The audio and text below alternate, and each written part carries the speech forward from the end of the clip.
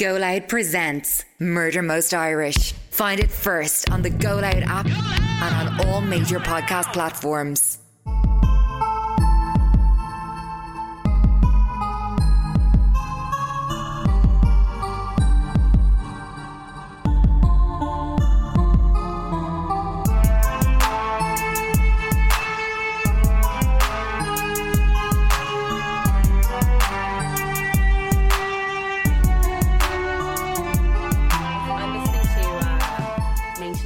Which is a fucking great podcast. If you want a podcast to listen to Maintenance Phase. Why? What's it about? It's basically... Sell it to me. It's a gentleman and a lady. Yeah? No such thing as a gentleman in this life. There's not. There's a bastard and a lady. He's actually lovely. He's a journalist. And she is a girl, I don't know if you know her, she's called your fat friend on Twitter. I can't remember her name right now and I feel terrible about this. And I'm going to give you their names because the podcast is fantastic. Life ain't so shitty. By the way, I hurt my back. Every time I sneeze, I feel like I'm going to die. Yeah, she goes, ow! Ow! Ow! I walk around the house going, ow! Ow! Ow! Maintenance Phase. Let me just get the name of the two people. Colin put in the 2 minutes later from SpongeBob. A few moments later. Aubrey Gordon is the lady. Show me her. And Michael Hobbs is the gentleman. Show me Aubrey Gordon. I'll show you Aubrey Gordon. And basically what the podcast is about, it's about a few things. But it's about kind of fad diets from the last 50 to 60 years and kind of scam artists who use dieting as a way to get people to do things. Like Dr. Oz? It's very interesting. They did an episode, they did an episode on Dr. Oz and their current episode is about Jordan Peterson and it's crazy. Oh, I can't wait. I'm so excited. He is fucking insane. Insane. And he is a psychologist. Yeah. A qualified psychologist. And because it's obviously about fad diets or whatever, what they're doing is this diet that he went on, where all he ate every day of his life was meat. He didn't eat vegetables. Is that what's affected his brain? Carbohydrates. He didn't eat anything. No, the drugs did that. He drugs? Yeah, he was like a massive drug addict. Excuse me. What? Yeah, there's so much. Tell me all the information about Jordan Peterson. So basically, they're doing a two-parter. So the first episode is just about this diet that he tried to get people to go on, and of course, whose show was he on trying to flog it? Our best friend Joe Rogan. But basically he ate nothing but meat. That was it. Meat, and he drank water and caffeine? No caffeine, nothing, just meat. So he'd wake up in the morning, he'd eat meat, he'd go to lunch, he'd eat meat, for dinner he'd eat meat. Like no veg, no nothing. No. And he said he had what's that really bad breath? What's that called? Halitosis? He'd had halitosis from the age of 19 and the halitosis disappeared. But do we all know that halitosis is completely made up? And then he had problems with his back and his legs and that all disappeared. Lies. So he basically said that this all meat diet saved his life. How? And then... Did they look at his bowel? At the end of this episode, they were like, we're going to do a two-parter, and he's like, and we're going to talk about how this diet left him in hospital in the ICU. So I was like, I can't wait for the second episode. Not that I want anyone to be in the ICU. Listen, wait, I tell you, hang on. If there was ever anybody I wanted to be in the ICU, it's Jordan fucking Peterson. And if there was ever anybody I wanted not on this planet anymore, it's Jordan fucking Peterson. And it's so weird because men think he's God. Young men. Yeah. Turning. Work. 27 crazy. Years old. They're thinks Jordan Peterson has all the answers to the world. You know that fucking fizzy-eyed stand-up comedian that's friends with the guy from... This fucking blonde-haired guy. Who? I can't think of his name. I'll get it. Just because I was making sure Jordan Peterson was addicted to benzos. Benzos? Yeah. So, his addiction to benzos. He described a spiral into drug addiction and suicidal thoughts, and then undergoing a controversial Russian treatment that placed him into an induced coma for 8 days. He's a crazy person. Jordan Peterson is not a good person to listen to just because everything he does is to benefit him and his beliefs. He doesn't see anything outside what he believes. He doesn't believe in a collective belief system. He doesn't believe that he doesn't think that there's a moral grey area. He just thinks everything's very black and white. He's not a good person. Regardless of his degree that he has, plenty of cunts have degrees. Doesn't mean anything. Please don't listen to this man. And please don't listen to this man, especially when it comes to women, because if you ever want to respect a Russell woman... Howard. This fizzy-eyed comedian. Russell Howard. What about him? He loves Jordan Peterson. What? Yeah, had him on his show and was like, do you know what bothers me more about people that have this Anyway, he had Jordan Peterson on his newest TV show on, I think, BBC One or BBC Two. And Jordan Peterson very recently wrote like a new book, and he was talking about his wife was quite sick. Jordan Peterson's wife, I think, had cancer. All right. And like they were told that like she pretty much like was... She was going to die? Yeah, but I don't think she did. And the whole book was about like how... I don't care what the book's about, and let's be honest, I'm never going to read it. But the interview, like, he brought the interview forward where he was like, people quite often want to have, like, these controversial conversations with you and just dislike you for the sake of disliking you. No, people have a reason to dislike And I was him. like, that's not true. And he was like, so, like, and then, like, made this, like, when I say the interview was so incredibly sympathetic, at the end of it, I like Jordan Peterson. I was like... That's how they spin it. Jordan Peterson is a snake oil salesman. Yes. And so is Joe Rogan. Please, I am begging you, do not listen to these men because they do not have your best intentions. No, and so then... They don't. They're narcissists and they have their own best intentions. And Russell Howard is friends with John Oliver. That's who I was trying to say. Blonde, physio comedian, friends with the guy. I don't think I've ever seen a single thing that man has done. Russell Howard. Yeah, he tries to be like the poor man's John Oliver. He also is one of these men that calls himself a feminist. Yes. And then pulls that bullshit. Yeah. So he's like, I'm a feminist, and he was like, and I would call myself a feminist, but like, I really think that some of the points of view you have are like, and I think people just use you as like a clickbait exercise. No, they don't. And it's like, no, they don't. And that's how he makes his money from yes. clickbait. That is literally how he makes his money. You think Jordan Peterson gives a fuck that there's clickbait articles? That's how he's making his fucking money. Anyway, don't listen to Jordan Peterson. Do listen to the maintenance phase. I'm very excited. Fantastic. They did an episode on the Atkins diet. Some of these diets, Sarah. What's the meat one called? Is it the paleo one? The paleo is we all know the paleo one's absolute horseshit. It's horseshit. Like, no one knows what those people are. And then I've listened to all of them, and some of them I'm like, what the fuck? And halitosis is made up in the 1940s to sell mouthwash. You don't got halitosis. Like, it's just bad breath. It's just bacteria at the back of your throat. There is no, like, cure for halitosis. So there's one about the Halo Top ice cream. They do The Biggest Loser. That show is horrific. Dr. Oz. They do the Master Cleanse. Weight Watchers. They do something called Olestra, which was this fat substitute that was created in America in 1996 by Procter & Gamble. And it was like, they were going to patent this thing that was it speed? No, it was a substance, like you used it instead of oil. But then it turned out it was making people really sick. So they were like, we have to stop producing this and not making it. But basically what the idea of it was that it would help you lose weight as well, but it didn't because it wasn't real. But yeah, they do stuff about QAnon, salary, Oprah Winfrey. Well, no, I was going to say, do you know what's really, like, people don't talk about it, but Oprah Winfrey, because she's like this patron saint of women. Yeah. And she's the patron saint of like women in the States in particular. Yeah. White women. White women. And she's done so much good for like so many, but then there are so many terrible things that she's done. Yeah. Oz, Dr. Phil, all directly because of Oprah. Like Weight Watchers and how much she pushes it, all directly because of Oprah. That whole thing of like wheeling out like her fucking 12 pounds of fat onto the stage and being like, this is how much weight I've lost, and being like, yeah, in a wagon. Yeah, but you're like, what? I don't understand. And then when she did the interview later, they asked her what was the one thing she regretted most in her entire career, and she said wheeling out that wagon of fat. And she said that during that period, she wasn't eating anything. She was starving herself. She was drinking like bottles and bottles of water with lemon in it all day just to like curtail her hunger. And she was cancelling going on holidays with people because she was afraid she would eat on holidays. So everybody had this idea of Oprah because the whole thing was like she fit into a pair of size 10 Calvin Klein jeans. Yeah. And that's what she wanted. And everyone was like, the goal, the goal, the goal. And then she was sitting at home drinking miserable water. Also, so I've noticed this thing. I need Americans to answer this question to me.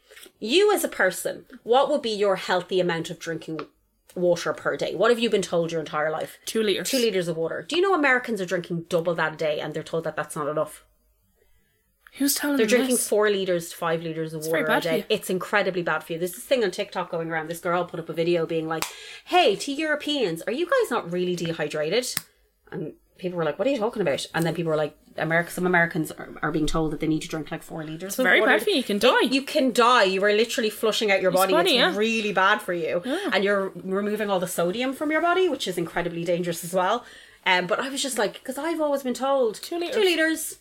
And like people were like, there's water in food, there's water in tea, there's water in caffeine, there's water in everything, so you don't need to be... But they're like drinking, but then there's this other girl who replied to the video and was like, she was drinking 5 litres of water a day. What? A day. And she was so sick and she didn't know what was wrong with her. It's all the water. She was poisoning herself, basically, by all the water and her dietitian was like, no, that's fine. What? That's fine, drink a lot, just drink. But when you're in Slimming World, now they don't say drink 4 litres of water a day, but it's there, like it's intended.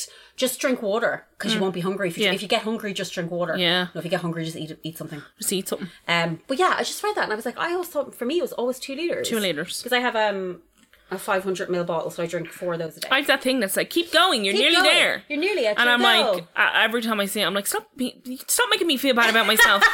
But yeah, that's all I drink because I was just wondering. I drank 4 cups of tea today, right?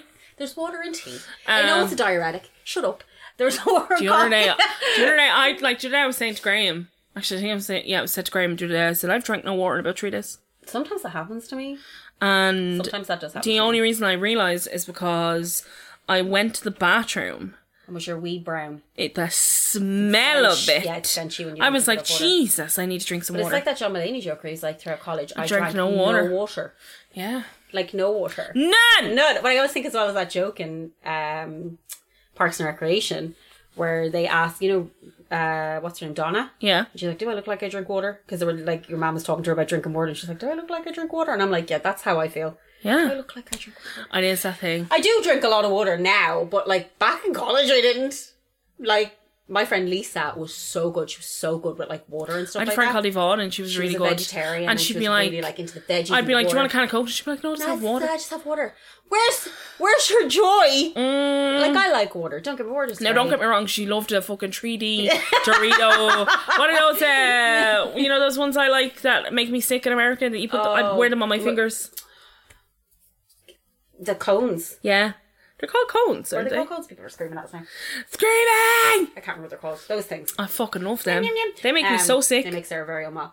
But yeah, I don't know. Maybe it's some Americans. Americans, I don't mean to generalise you. Tell us. Do you guys drink? Have you guys been told that you need to drink 4 litres of water a day, or what the fuck's going on? Yeah, that's a ridiculous amount. I think I'd be sick if I drank that much water. Bugles. Sarah loves a bugle. They do this flavour, and I love when do you ever go through packets of crisp flavours and you're like, that means nothing.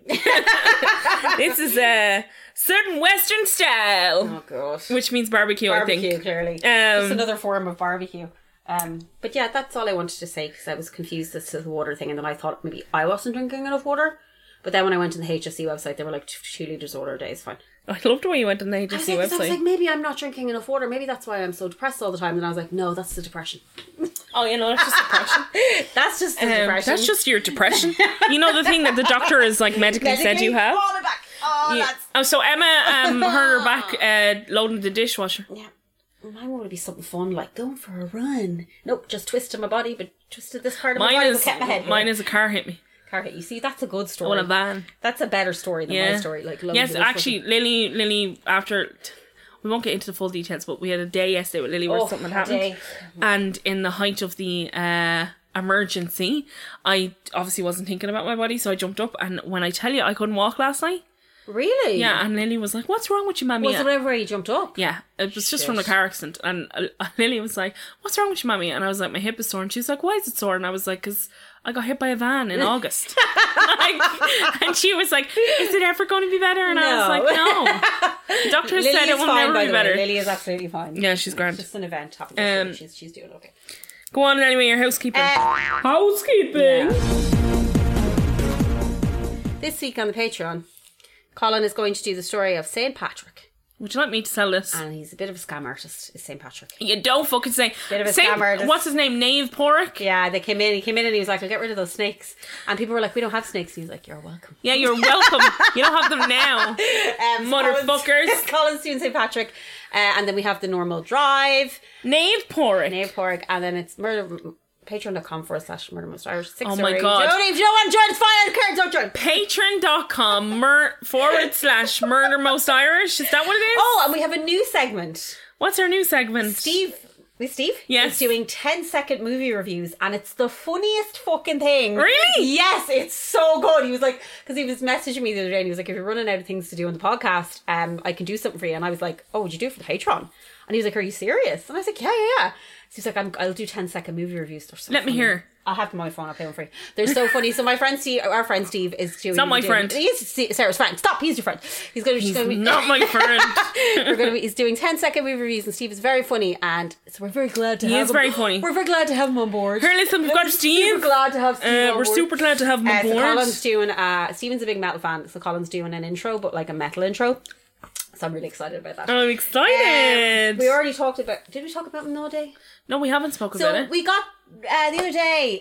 We Are Manaw on Instagram had a charity day, and everybody turned up to get a Manaw tattoo. I think it was like from €80 to 160, and I think they raised something like 20,000, 15,000. Sorry, they made 15,000 for their chosen charities. We actually met some really nice people. No, I will say we met some little sweethearts. Some wonderful people in the queue. But do you know why they were wonderful, Emma? Because we were through a lot in the queue. We were, what did that girl say? Trauma bonded. Trauma bonded. We were trauma bonded, lads. We were in the queue for 7 hours. I have no housekeeping because I haven't been keeping up with anything. That's all I got, friend. I haven't seen anything. Has there been any more... anything else in the Aisling Murphy case? I haven't seen anything. No, but that'll go quiet until it goes quiet till it goes. court. I think he's in court. Yeah. As far as I know, but I just, once again, her family. See, there's an American journalist killed in Ukraine. Oh no. By the Russians. Oh man. Yeah, we just hope. Oh fuck. I don't even, at this point, I don't even know what to say about anything. We hope you're all okay, and any Ukrainian people listening to this, I doubt it, or any Ukrainian people that have come to Ireland, we hope you're safe. Oh, actually, do you want to know something amazing? This is amazing and beautiful. Tell me. So, positive things. The Red Cow and all the address hotels. Yeah. So the Red Cow currently have, I think, up to 750 Ukrainian asylum seekers. Oh, wow. So a friend of mine, Michaela, her partner works for a chain of hotels, and he got a phone call last Sunday from the Irish government being like, there's 1,000 people in Dublin Airport and we need to get somewhere for them to stay. Yeah. They're all seeking asylum, obviously. They've all come from Ukraine. And his hotel chain opened the doors to them. And we're like, no problem. That's amazing. And so the Red Cow, which is it's a hotel owned by the Morans family, they have people from Ukraine, and they're taking donations in the hotel for them. Oh, fantastic. And then the other hotel, I'm not too sure, I'll ask. But that individual, I just heard so many beautiful stories this week. So Michaela, who I work with, her parents have taken in like 4 refugee women and a child and gotten the kid a place in the school beside their house. That's amazing. And she was on the phone to me because I was like, what do you need? Like, do you need any help? She said, the little girl doesn't speak any English, and just by pure coincidence there's a Ukrainian girl that's going to be in her classroom that speaks English and Ukrainian. So she's going to help her. All 4 of the women have gotten jobs. This is amazing. Because of Michaela's family. So God. they got them jobs. Now they were like, you don't, like, by all means, everything that's happened, you do not have to go and do these jobs straight away. No, of course not. Like, just get settled.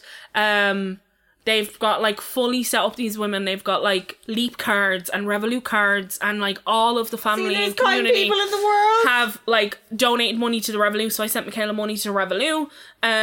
Over €15 million has been, like, donated through Airbnbs to women and men directly on the ground in Ukraine. The other hotel, the one that Michaela's partner works in, he was saying, like, that it's just, he spent, like, Michaela was on the phone to me and he came home and he was like, I'm just like wheeling around like trolleys of food. He was like, it's taken these people nearly 2 weeks to get from the Ukraine to Ireland through Poland, because they're getting to Poland and then they can't, they're just waiting to be able to get onto a plane. The whole thing is absolutely horrific and everything that's happening is horrible, and this happens unfairly to brown people more than it happens to white, and people seem to care about white people. It's frustrating. And I get how frustrated it is, but what I will say in this moment is take solace in how nice and how kind and how people loving are being incredibly kind. Like, people just want to help and support. Like, it's insane. Like, I was in Marks and Spencer's yesterday and I did my shopping, and at the till they're like, do you want to donate to Ukraine? I was and you can Tesco donate on the shop. Yeah, I actually was like, yeah, of course. We were in Lidl and they did the same as well. So, and then there was a little section to buy food and put and my job are matching donations up to 5 million. To the equivalent of 5 million, they're matching that amount. It's just, there are good things happening. There are absolutely good things happening, and I know that doesn't take away from, like, it's happening because of the brutality that's happening. Yeah.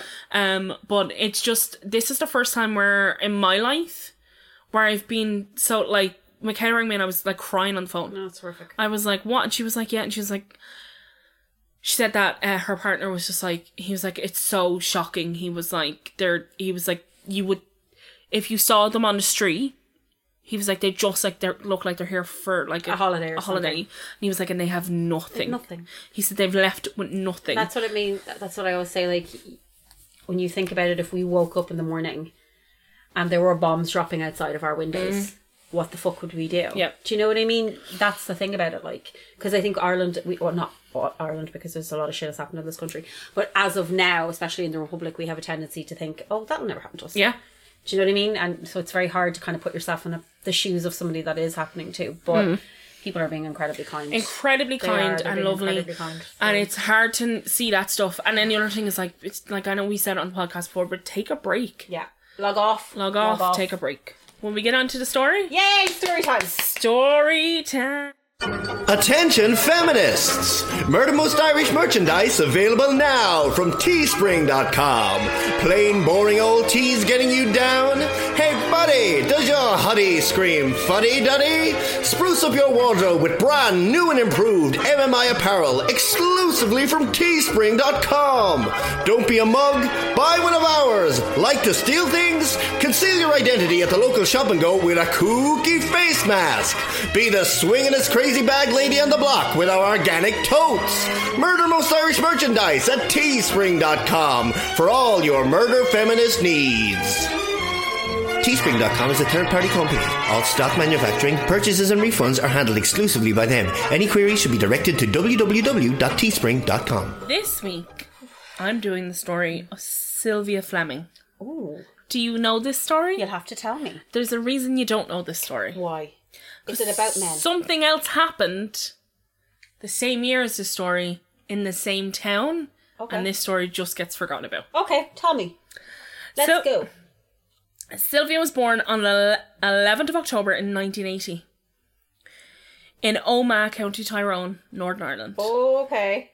She was the youngest of 3 sisters and she had a difficult start in life. She'd spent some time with her 2 sisters in the foster care system as their dad couldn't take care of them and he willingly gave them up. Josephine, Kathleen and Sylvia were placed into care willingly by their father. Josephine, the oldest sister, became the mother figure to the girls and they were all very connected to each other. Given their difficult time in foster care, all 3 of the girls suffered physical violence and mental abuse while they were in the system. Oh. They became each other's only support network and became really bonded to each other. Sylvia worked really hard in school and she was popular and she was like a really talented artist. When she finished school in 1997, she was 16 years old. She went on to do a tech to study hairdressing. A tech is kind of like the VCs, isn't it? Like a technical college, right? So yeah, it's where you go like learn hairdressing, massage therapy, beauty. Yeah. I think you can do painting and decorating. Yeah. Those kind of skills. Those amazing skills that whenever people can do them, I'm like, that's incredible. She then got a part-time job in a nursing home so she could support herself and attend school to become a fully qualified hairdresser. I do know this story is fucking horrific. Yeah. It is grim, you're right. Due to Sylvia's upbringing, she struggled to make healthy relationship choices. She was vulnerable and desperate for her family. Sylvia was excited to make her own money and really wanted to start making her own choices and support herself. And around this time, her sister Josie announced that she was pregnant. Sylvia was over the moon about becoming an aunt. Josephine got her own flat and she asked her 2 sisters to move in with her. They all felt this was the start of the beginning of everything for them and the start of them being together independently and beginning of something great. When Sylvia was 17, she attended a party in a flat. The flat belonged to a 27-year-old man called Stephen Scott and Sylvia fell for Stephen immediately. She began telling her sisters and friends about him. She was 17 and he was 27. Yeah, okay. And I have in big capital letters, what a scumbag! True. What are you doing with a 17-year-old when you're 27? What are you doing with a 17-year-old? Like, what do you have in common with a fucking 17-year-old? Yeah, when you're a 27-year-old man. Like, to me, when I see, like, a 19-year-old, I'm like, that's a child. Like, I'm like, that's a kid. I have nothing to say to you. Like, I've no... How are your TikToks? No. That's it. I have nothing else. I'm like, what's TikTok? What? Your little TikTok dances. Stephen was a part-time bodybuilder. Didn't know that was a thing. Part-time, mind. Part-time! Just part-time bodybuilder? I only bodybuild On the side, part-time. Wednesdays and Thursdays, that's it. And then for some reason, I've written a part-time time fighter. What's that mean? He's firefighter. Typo. Oh my God. He'd recently moved to Omagh from Newry, and he was an arrogant and obsessed with his image. He surrounded himself with people much younger than him, and by people, I mean children. Also, he was bet down. He also had a nickname of Bulldog because he was short and quite stocky, but he was actually an ugly pig with a massive unibrow. He was bet down. He exerted his control over these kids, so he really did surround himself with teenagers. It's fucking disgusting. Because he was an adult hanging around with children, he was obsessed with his appearance and the perception people had of him. He was an all-round egomaniac, and he cared about his social ranking and wanted to be considered or perceived as a respectful man within his community. He was obsessed with serial killers. Oy, oy, oy. He spoke to many about fetishizing these men. He thought the way they controlled people was admirable, and it was something he openly voiced as a positive thing. He spoke quite positively about Charles Manson and Ted Bundy in particular, and he had between 30 and 40 books on serial killers. So I get that we're really into let's say this arena, but this man wasn't interested from our point of view. No, this man isn't these guys are insane. I'm wondering what's happened here or what's we're not going, God, they're amazing. How are they doing it? Yes. That's a vastly different thing. Josie was worried about the relationship that her sister and Stephen had, and she said it felt like he needed attention. He always had to be the centre of attention. She thought he was vain. Sylvia was head over heels, and she loved the idea of this well-respected fireman. Oh, Josie also spoke about at length about the age difference to Sylvia, but she was blind to it all. Not wanting to push her sister away, Josie supported her. Oh. Sylvia was wrapped up in this idea of a man that could offer stability and look after her. She also had no experience with men or boyfriends, and she'd no idea what a healthy relationship looked like. Oh, honey. Stephen, by all accounts, was charming and manipulative, and she became devoted and immediately idolised him. They started fairly quickly having a very sexual relationship immediately, and Stephen was immediately controlling, and he enjoyed Sado's sexual behaviours. Oh my God. He also, she's 17, dude. Yeah, she's 17. Fuck me. Stephen also, as said, surrounded himself with teenagers. His flat was always filled with teenagers. He would have parties with underage drinking and drug use, and in this circle he was openly manipulative and abusive to Sylvia. He controlled her, but he also began to pick her apart publicly with these teenagers. He'd belittle her, he'd actively make her the butt of the joke. In February of 1998, Sylvia moved in with Stephen, and he immediately moved into coercive control 101. So he separated her from her friends and her family. He called her stupid and ugly. He began breaking down her confidence and her self-worth more and more, and all behind closed doors or in front of teenage groups. So he was really particular about where he did it. It was never done in front of Josie or adults, but it was always done in front of these groups where he had all the control. Sylvia became more and more isolated, and her friends began to recognise that something was wrong.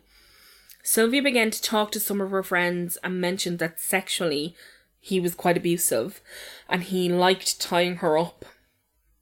She also told a friend on one occasion he had put a pillow over her head when they were having sex. She said she didn't like it, but she just eventually gave in. She said he continued to do a number of things even when she asked him to stop.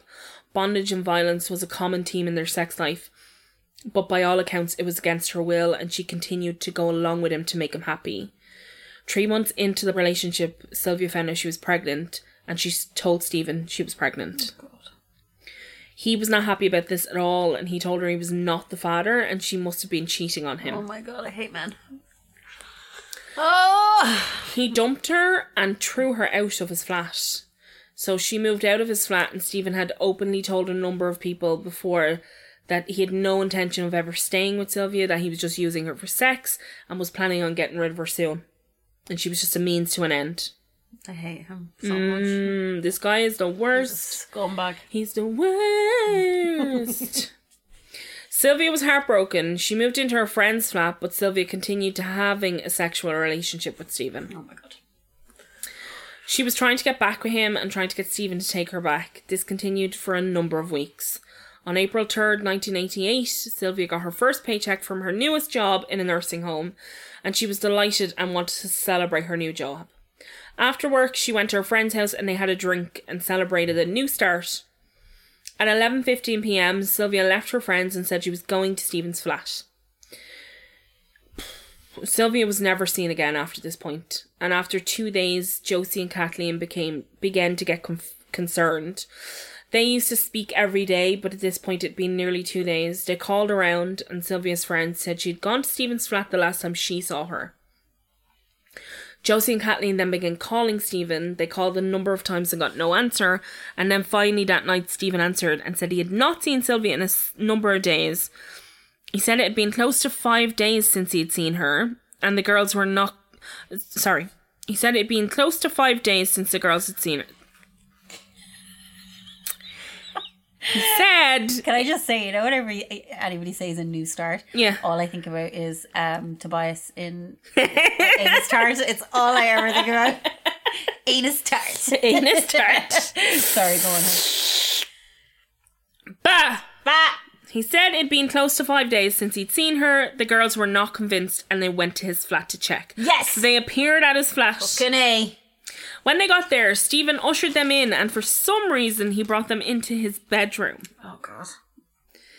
He played the worried ex-boyfriend role, and he said he would offer to help find her. Josie then looked up at the ceiling and noticed there was an attic hatch. She said that his mood changed, and he then kind of immediately wanted them out of the flat as soon as possible. He became agitated.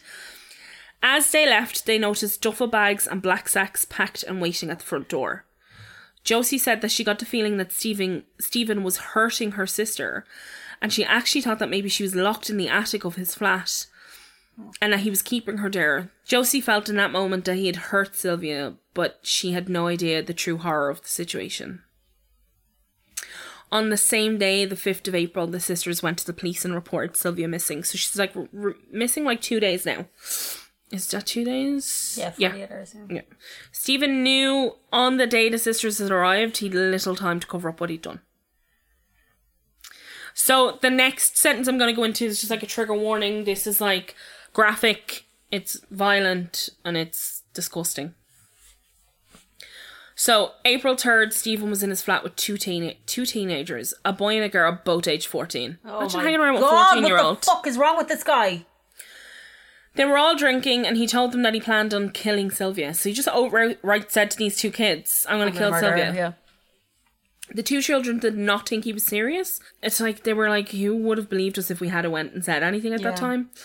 Sylvia had no idea that Stephen had been planning to kill her. She was hopeful that he would take her back and they would work together and start a family unit she'd always dreamt of. When she arrived, they all had a drink, but eventually he took her into the bedroom. There he gave her some sleeping tablets. He then tied her up. She was now drowsy with the mix of sleeping tablets and alcohol in her system. He bound her legs and arms to the bedpost and he wrapped a cord around her neck. I think the cord is the thing that he used to bind her legs and feet, or arms and feet as well. Mm. He blindfolded her and he then duct taped the blindfold onto her eyes. He then duct taped her nose and her mouth. He then injected Sylvia with insulin, and this lowered her blood sugar. Given insulin like this can induce a coma and can cause a person to die. Sylvia at this point would have been zombie-like and really easy to control, and it is unclear what happened next, but for some unknown reason, he brought the teenagers into the room. Sylvia was bound to the ropes he had used to tie her hands and feet, and it was also around her neck. Stephen enjoyed the power he had over these kids and Sylvia, but he also knew how much he thought he could get away with. Yeah. He went on to tell the children that they were now involved in the death of Sylvia and they needed to help him to get rid of the body, because they were now implicated in her death and the children were apparently terrified. And I do refer to them as children of 14. They're 14. They then, all three of them, wrapped her in a blanket and put poor Sylvia in the loft, so the hatch that she saw. And then for some unknown reason, they all went swimming together. This part always confused me and I didn't understand what was going on. But then I was like, were they on drugs or something? Y'all were like, we're going swimming, it's a hot day. I don't understand either because it's not a hot day. We live in Ireland. It's April. It's not a fucking hot day. I said, yep, swimming. Literally got rid of a body in the loft and then they all went swimming. Like, and I mean, like, there was no, like, gap in between. They just were like, let's go swimming. Let's go swimming. 2 14-year-olds. And that scumbag. They then returned to the flat and he got a hacksaw and a number of different knives. He put Sylvia's body into the bat in the flat and he cut her body into 8 pieces. Oh my God. It was methodical and it was well planned out. He knew what he was doing. The dismemberment was precise. It had been done with the care and attention. And there must have been a huge amount of blood present at the scene. He then took Sylvia's money that she had gotten paid and sent the girl out to get bin bags. And then he went out and got bin bags and cleaning products to clean up the mess in the bathroom. At this point, I'd just like to remind everyone where he brought Sylvia's sisters in to talk to them when he brought them into their flat. Brought them into the room.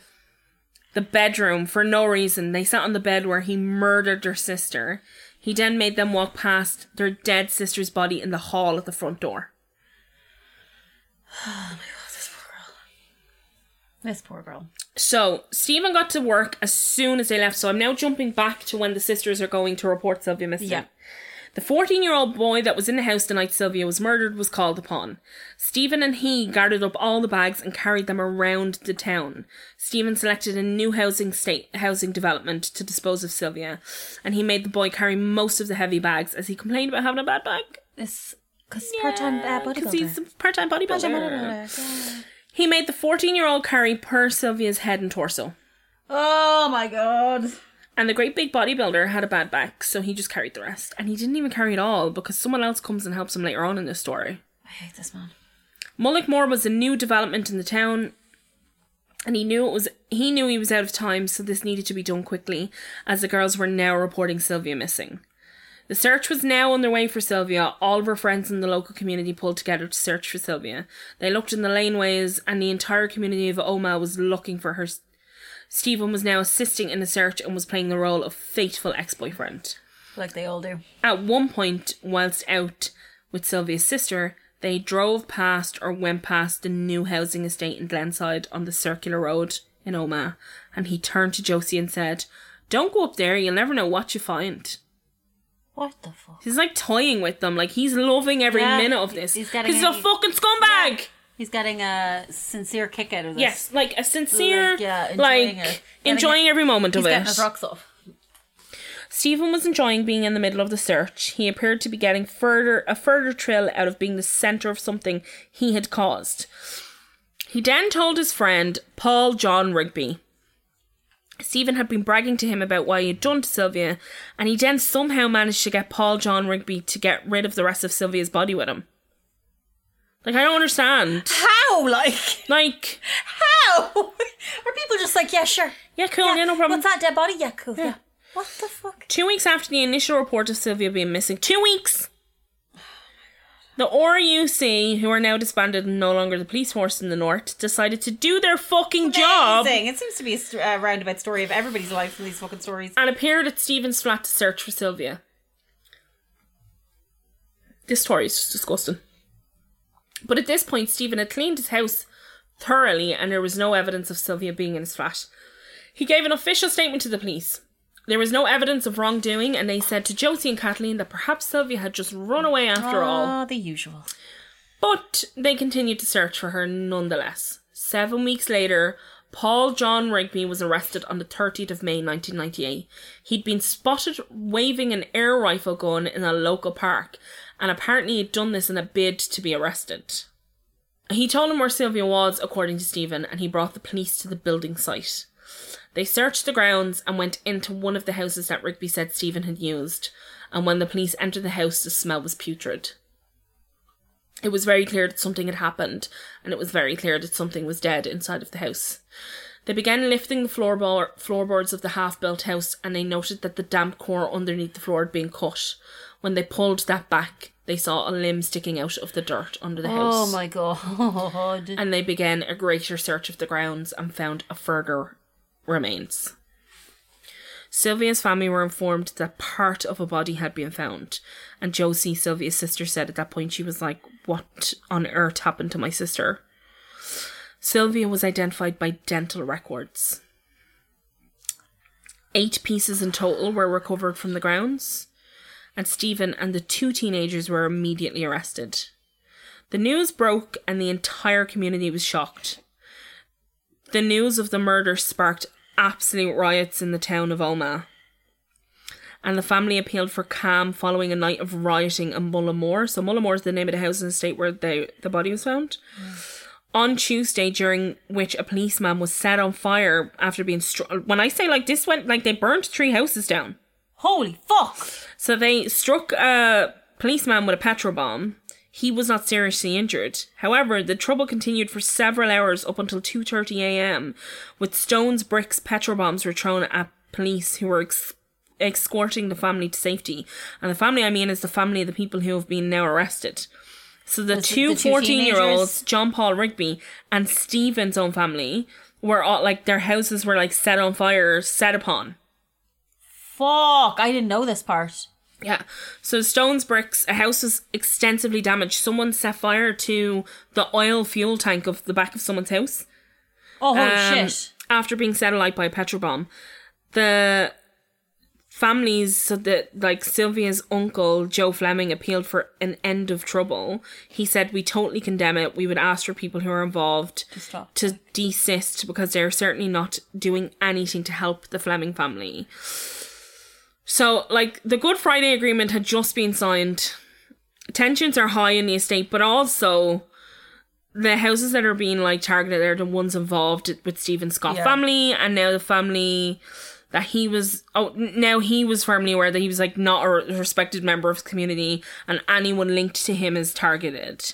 And I know people are going to say, right, so there is this whole thing of, like, the Good Friday Agreement is, but anybody that's from the North, especially at this time, like, that is how it's ran up there. Justice is not done, like... No, you just go and you burn someone's gaff down, like that. But justice isn't, like, levelled out by the police. No, of course it's levelled out by, like, the local people that run the community. And especially not in the early 90s, like, at all. It was literally like, if you fuck up, we're going to end your life, like... In the first round of interviews, Stephen denied any involvement. However, he found it difficult to stick to the story, and by the 3rd interview, he told them he had given her a sleeping pill, he had tied her up. He said it was all part of a sexual act, and he admitted to the insulin and also the duct tape, but he then placed blame of the murder on the teenage boy. This motherfucker. He said that the kid is the one that put the rope around Sylvia's neck and strangled her. He did admit to dismembering the body, but he said they all panicked. And this is why no one called an ambulance or the police. The investigation led to Stephen's flat being fully searched once more, and there was blood and DNA found in the bathroom pipes where he'd dismembered her body. Jesus Christ. So I was going to go into the details of all the stuff that he'd said, but honestly, it's just a whole lot of horse shit, and you're just adding more. Yeah, like, and especially with people like that, they're so conceited and they're so narcissistic that you're literally like, shut up. Yeah. You're just a fucking killer. That's all you are. You're a scumbag. You're a fucking scumbag. Stephen Scott was charged with murder, and the 2 14-year-old children in Rigby were charged with conspiracy to convert the course of justice and unlawful burial of a body. On June 5th, 1998, Sylvia was laid to rest. More than 1,000 mourners came to pay respects to Sylvia.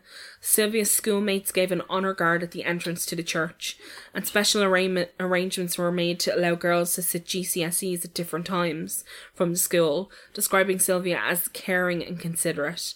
Father Canning told mourners they would never stop struggling to understand why her death had happened in the way that it did. Her death aroused mixed emotions among many of us, he said, referring to the violence it sparked.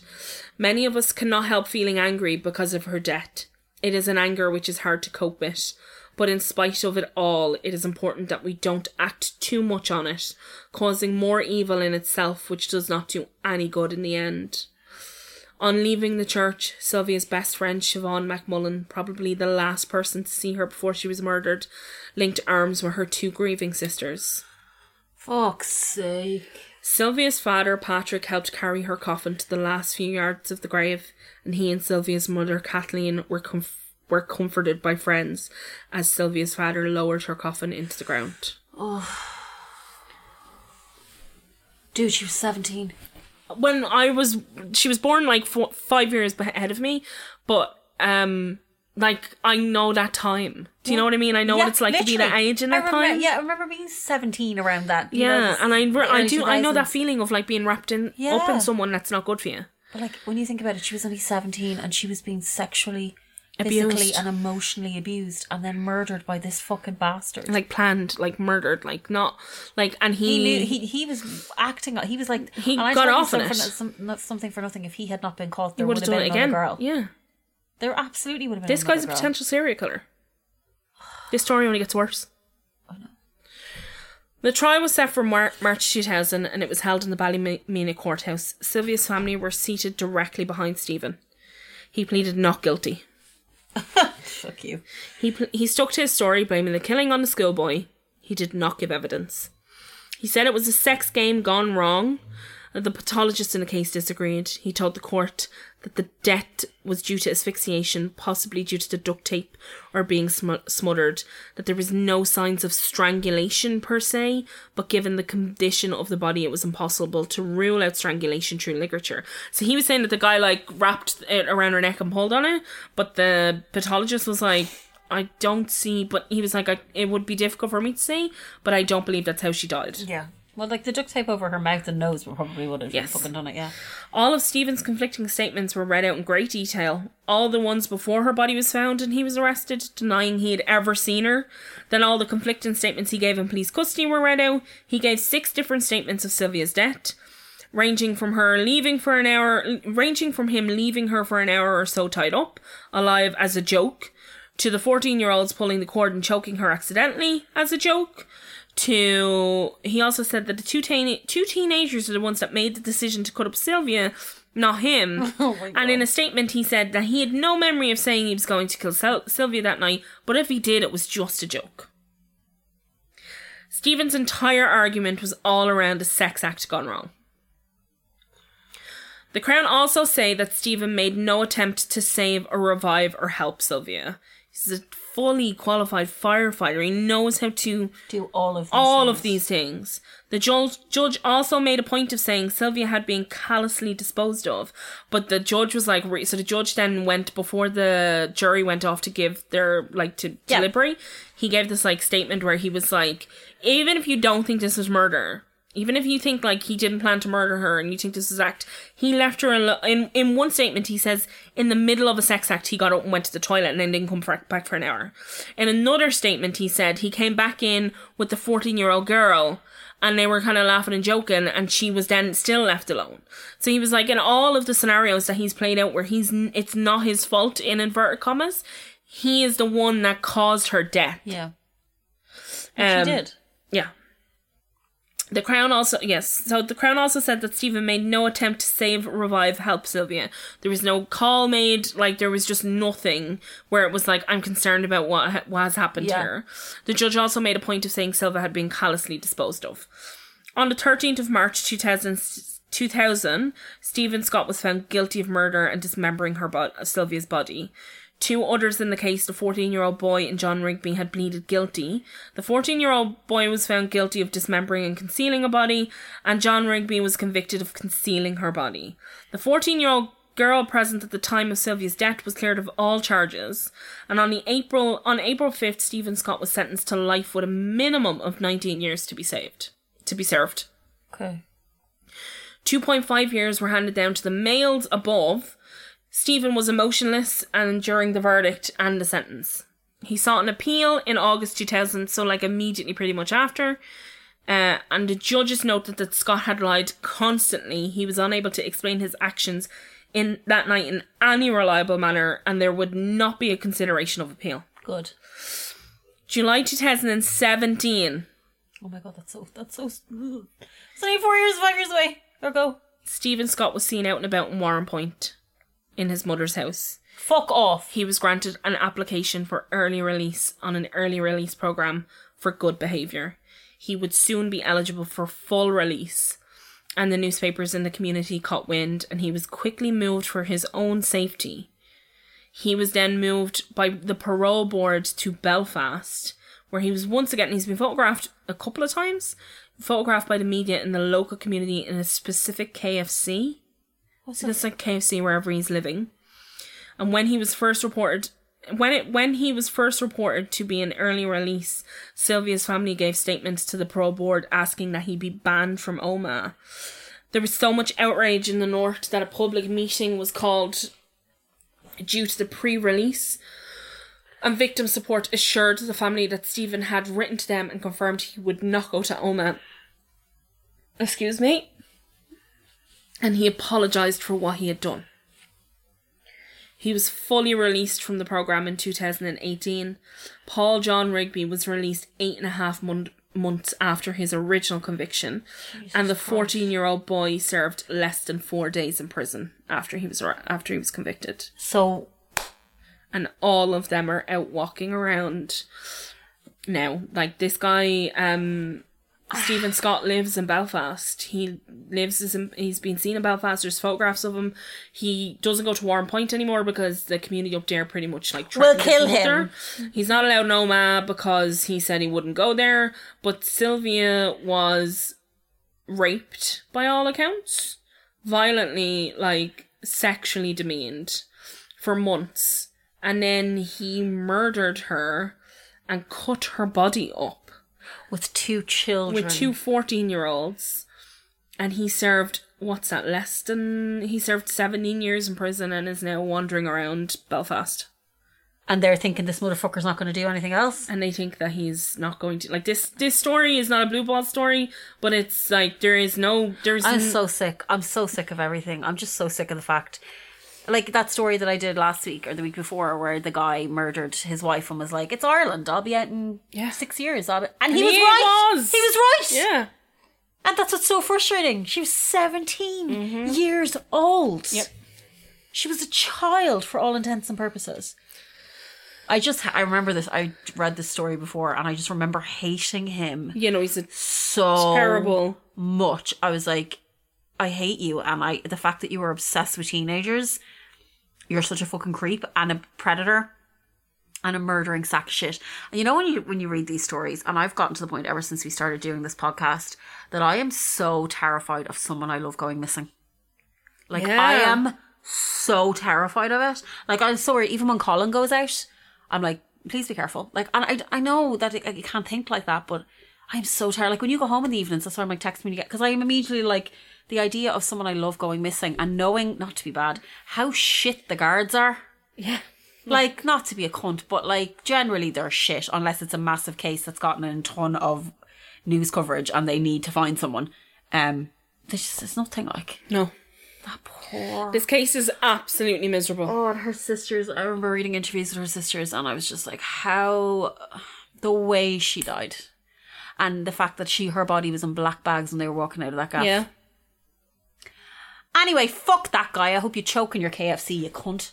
Piece of shit. He is pretty terrible. There's nothing I can say after that story. No, like when I was writing it, when I was reading it. Great job though, Sarah. Really, really good job. Reading about her funeral. And I think it's important. I think the thing that happens on an awful lot is when we talk about these cases, it's like, when you don't speak about like the grieving process that the family have to go through, it's almost like just a story. Yeah, the heartbreak these people have to contend with. All of these people, like, she was a big part of so many people's lives. She had like this bright future. 17-year-old sister. Yeah.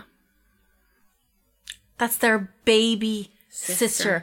So not only were they watching her dating this abusive sack of shit for how many years and just been like, or months, and being like, we don't know how to help her or what to do.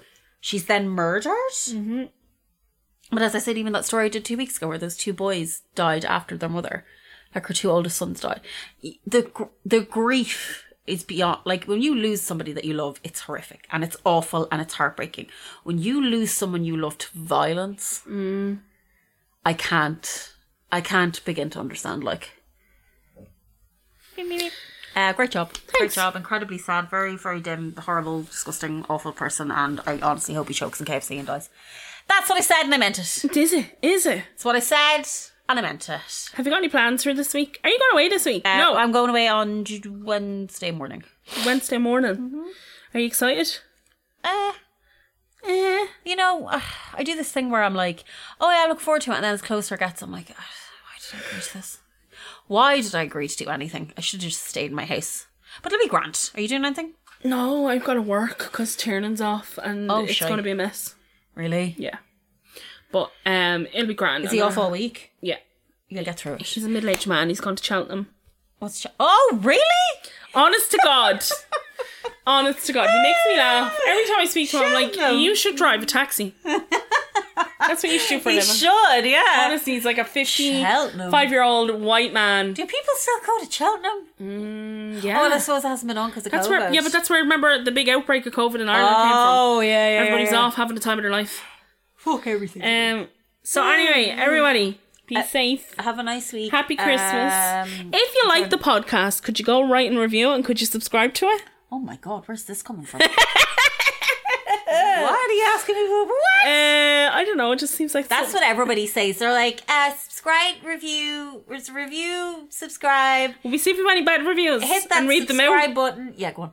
And also follow us all on our social medias. What's our website called? Our website. Yeah. Murdermost.irish. There you go. Go there, and you can see everything. It's not going to have reviews though. No, I know, but I just say you should. Oh yeah, go to murdermost.irish. We're so bad. It's like you're just the worst. I don't think we even say the name of the podcast 94% of the time. Okay, we've got an overall 4.5 star rating. Not good enough. That was me in school now. I'd have breakdown. Oh look, someone gave us a 5-star and said, "Please put timestamps. Please put timestamps for start of episode subjects." No. Next. Now that I've read that out, Colin will do that. He will do that. Colin will do that. He absolutely will. We do talk a lot of shite, sorry. Kate to the D only recently discovered this gem and binged all episodes of Colin's tunes. Well, these are not negative. No, I'm looking for negatives. Oh, okay. Oh, we can't find them. Sorry, guys, we can't find any negative reviews. Let's see. Oh, wait, this one, 3 stars. Love the telling of the murders once you get to them, but unfortunately I have to skip 20 minutes. Too much chat at the top of the episode. These are old ones. Here now, whoever you are. What year is it? 3 stars, 2022, baby. Yeah, no, it's over a year ago now. Thank you for so much cheering me up in these dreary days. Go on, say to that person who left us 3 stars, you better came back 6 months later and left us 5 stars. Yeah, CFJ is still there and it's my best. It's my favorite review. 3 stars. Came across this very recently. Had a lot of potential. Oh! Too much talking about own life. Oh! For more than half an episode. Listen, it's what we deserve. This abuse is what we deserve. Having the crack. This one person, Kira12.nl, which I think means the Netherlands. Do we love Kira 12? Well, God love her. She gave us 2 stars, but she said... Kira! No, but hang on. I think she made a mistake. Kira, go back and fix it. She gave us 2 stars and she says, "Girls, I love true crime podcasts. I've listened to basically all of them. I'm a Carlo girl living in Harlem, Netherlands, and you guys made me feel like I was having the crack with my friends. Great entertainment. Thanks." 2 stars. 2 stars, Kira? Yeah. 2 stars, Kira? Yeah, Kira, get back Kira, on you there. better get back on there. You're still listening. Fix that immediately. Like listening to Mates, Obsessed, brilliant feminist true crime podcast. I love it. You're just sitting here stroking your own ego right now. Well, listen, someone has to stroke it. I need negativity right I'm now. looking, there's none. Sorry guys, there's none. Not that there isn't none. I'm sure if I look at the stars, right, there definitely is some people that have given us 1 and 2 and 3. He said, lift more weights, they said. But there are no they're just more the weights. ratings. Yeah, they said there are no more weights. There are no more weights. Thank you to everybody that's left. Thank you very much. Sorry to everybody that has listened to the 20 minutes of shy. Colin's absolutely going to give me timestamps now. Yeah, no, I knew when I said it. I was like, he'll absolutely do it. But actually, if you could go on and like and review, that would be great. Thanks very much. Peace out. Where does this come from? I don't know. Sarah wants to I'm make a review. I'm listening to podcasts and that's what they do.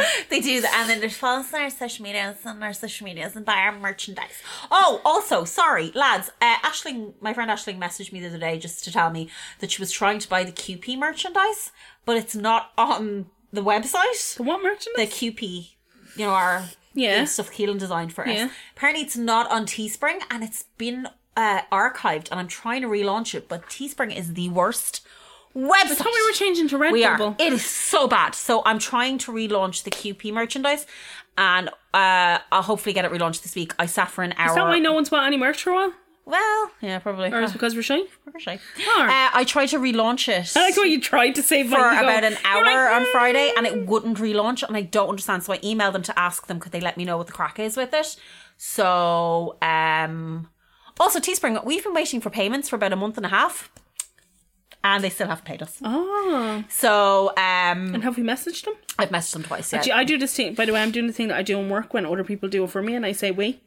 Yeah, that's what like, Sarah uses the row we. Yeah. Have we done have this? we? Have I done it? And everybody in work is just like, oh, for fuck's sake, we haven't.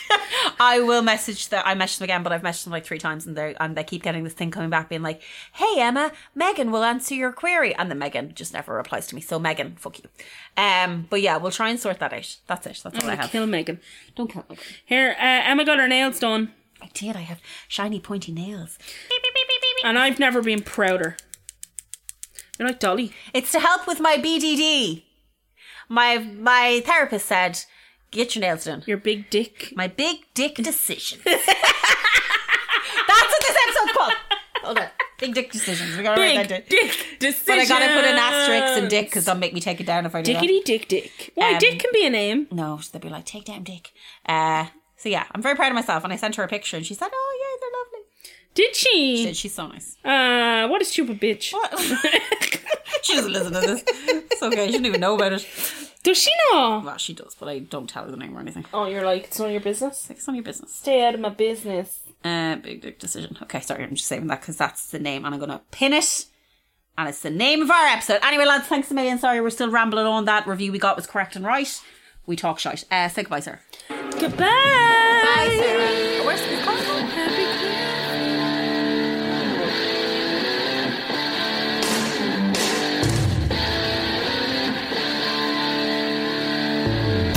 James, Colin, how come you don't be writing the songs anymore? I don't know, Sarah Jane, I just can't think of anything. Here's a bit of inspiration for you. Oh, you dirty bitch. Move yourself, cause she's about to break. Had a curry about an hour ago. Prove yourself, don't be afraid of it. Might smell bad, but it won't kill you. Free yourself, could happen anytime, cause this bell's about to rupture. Wake yourself, that stink could wake the dead. She's about to blow. Colin runs from Sarah's farts. Colin runs from Sarah's farts.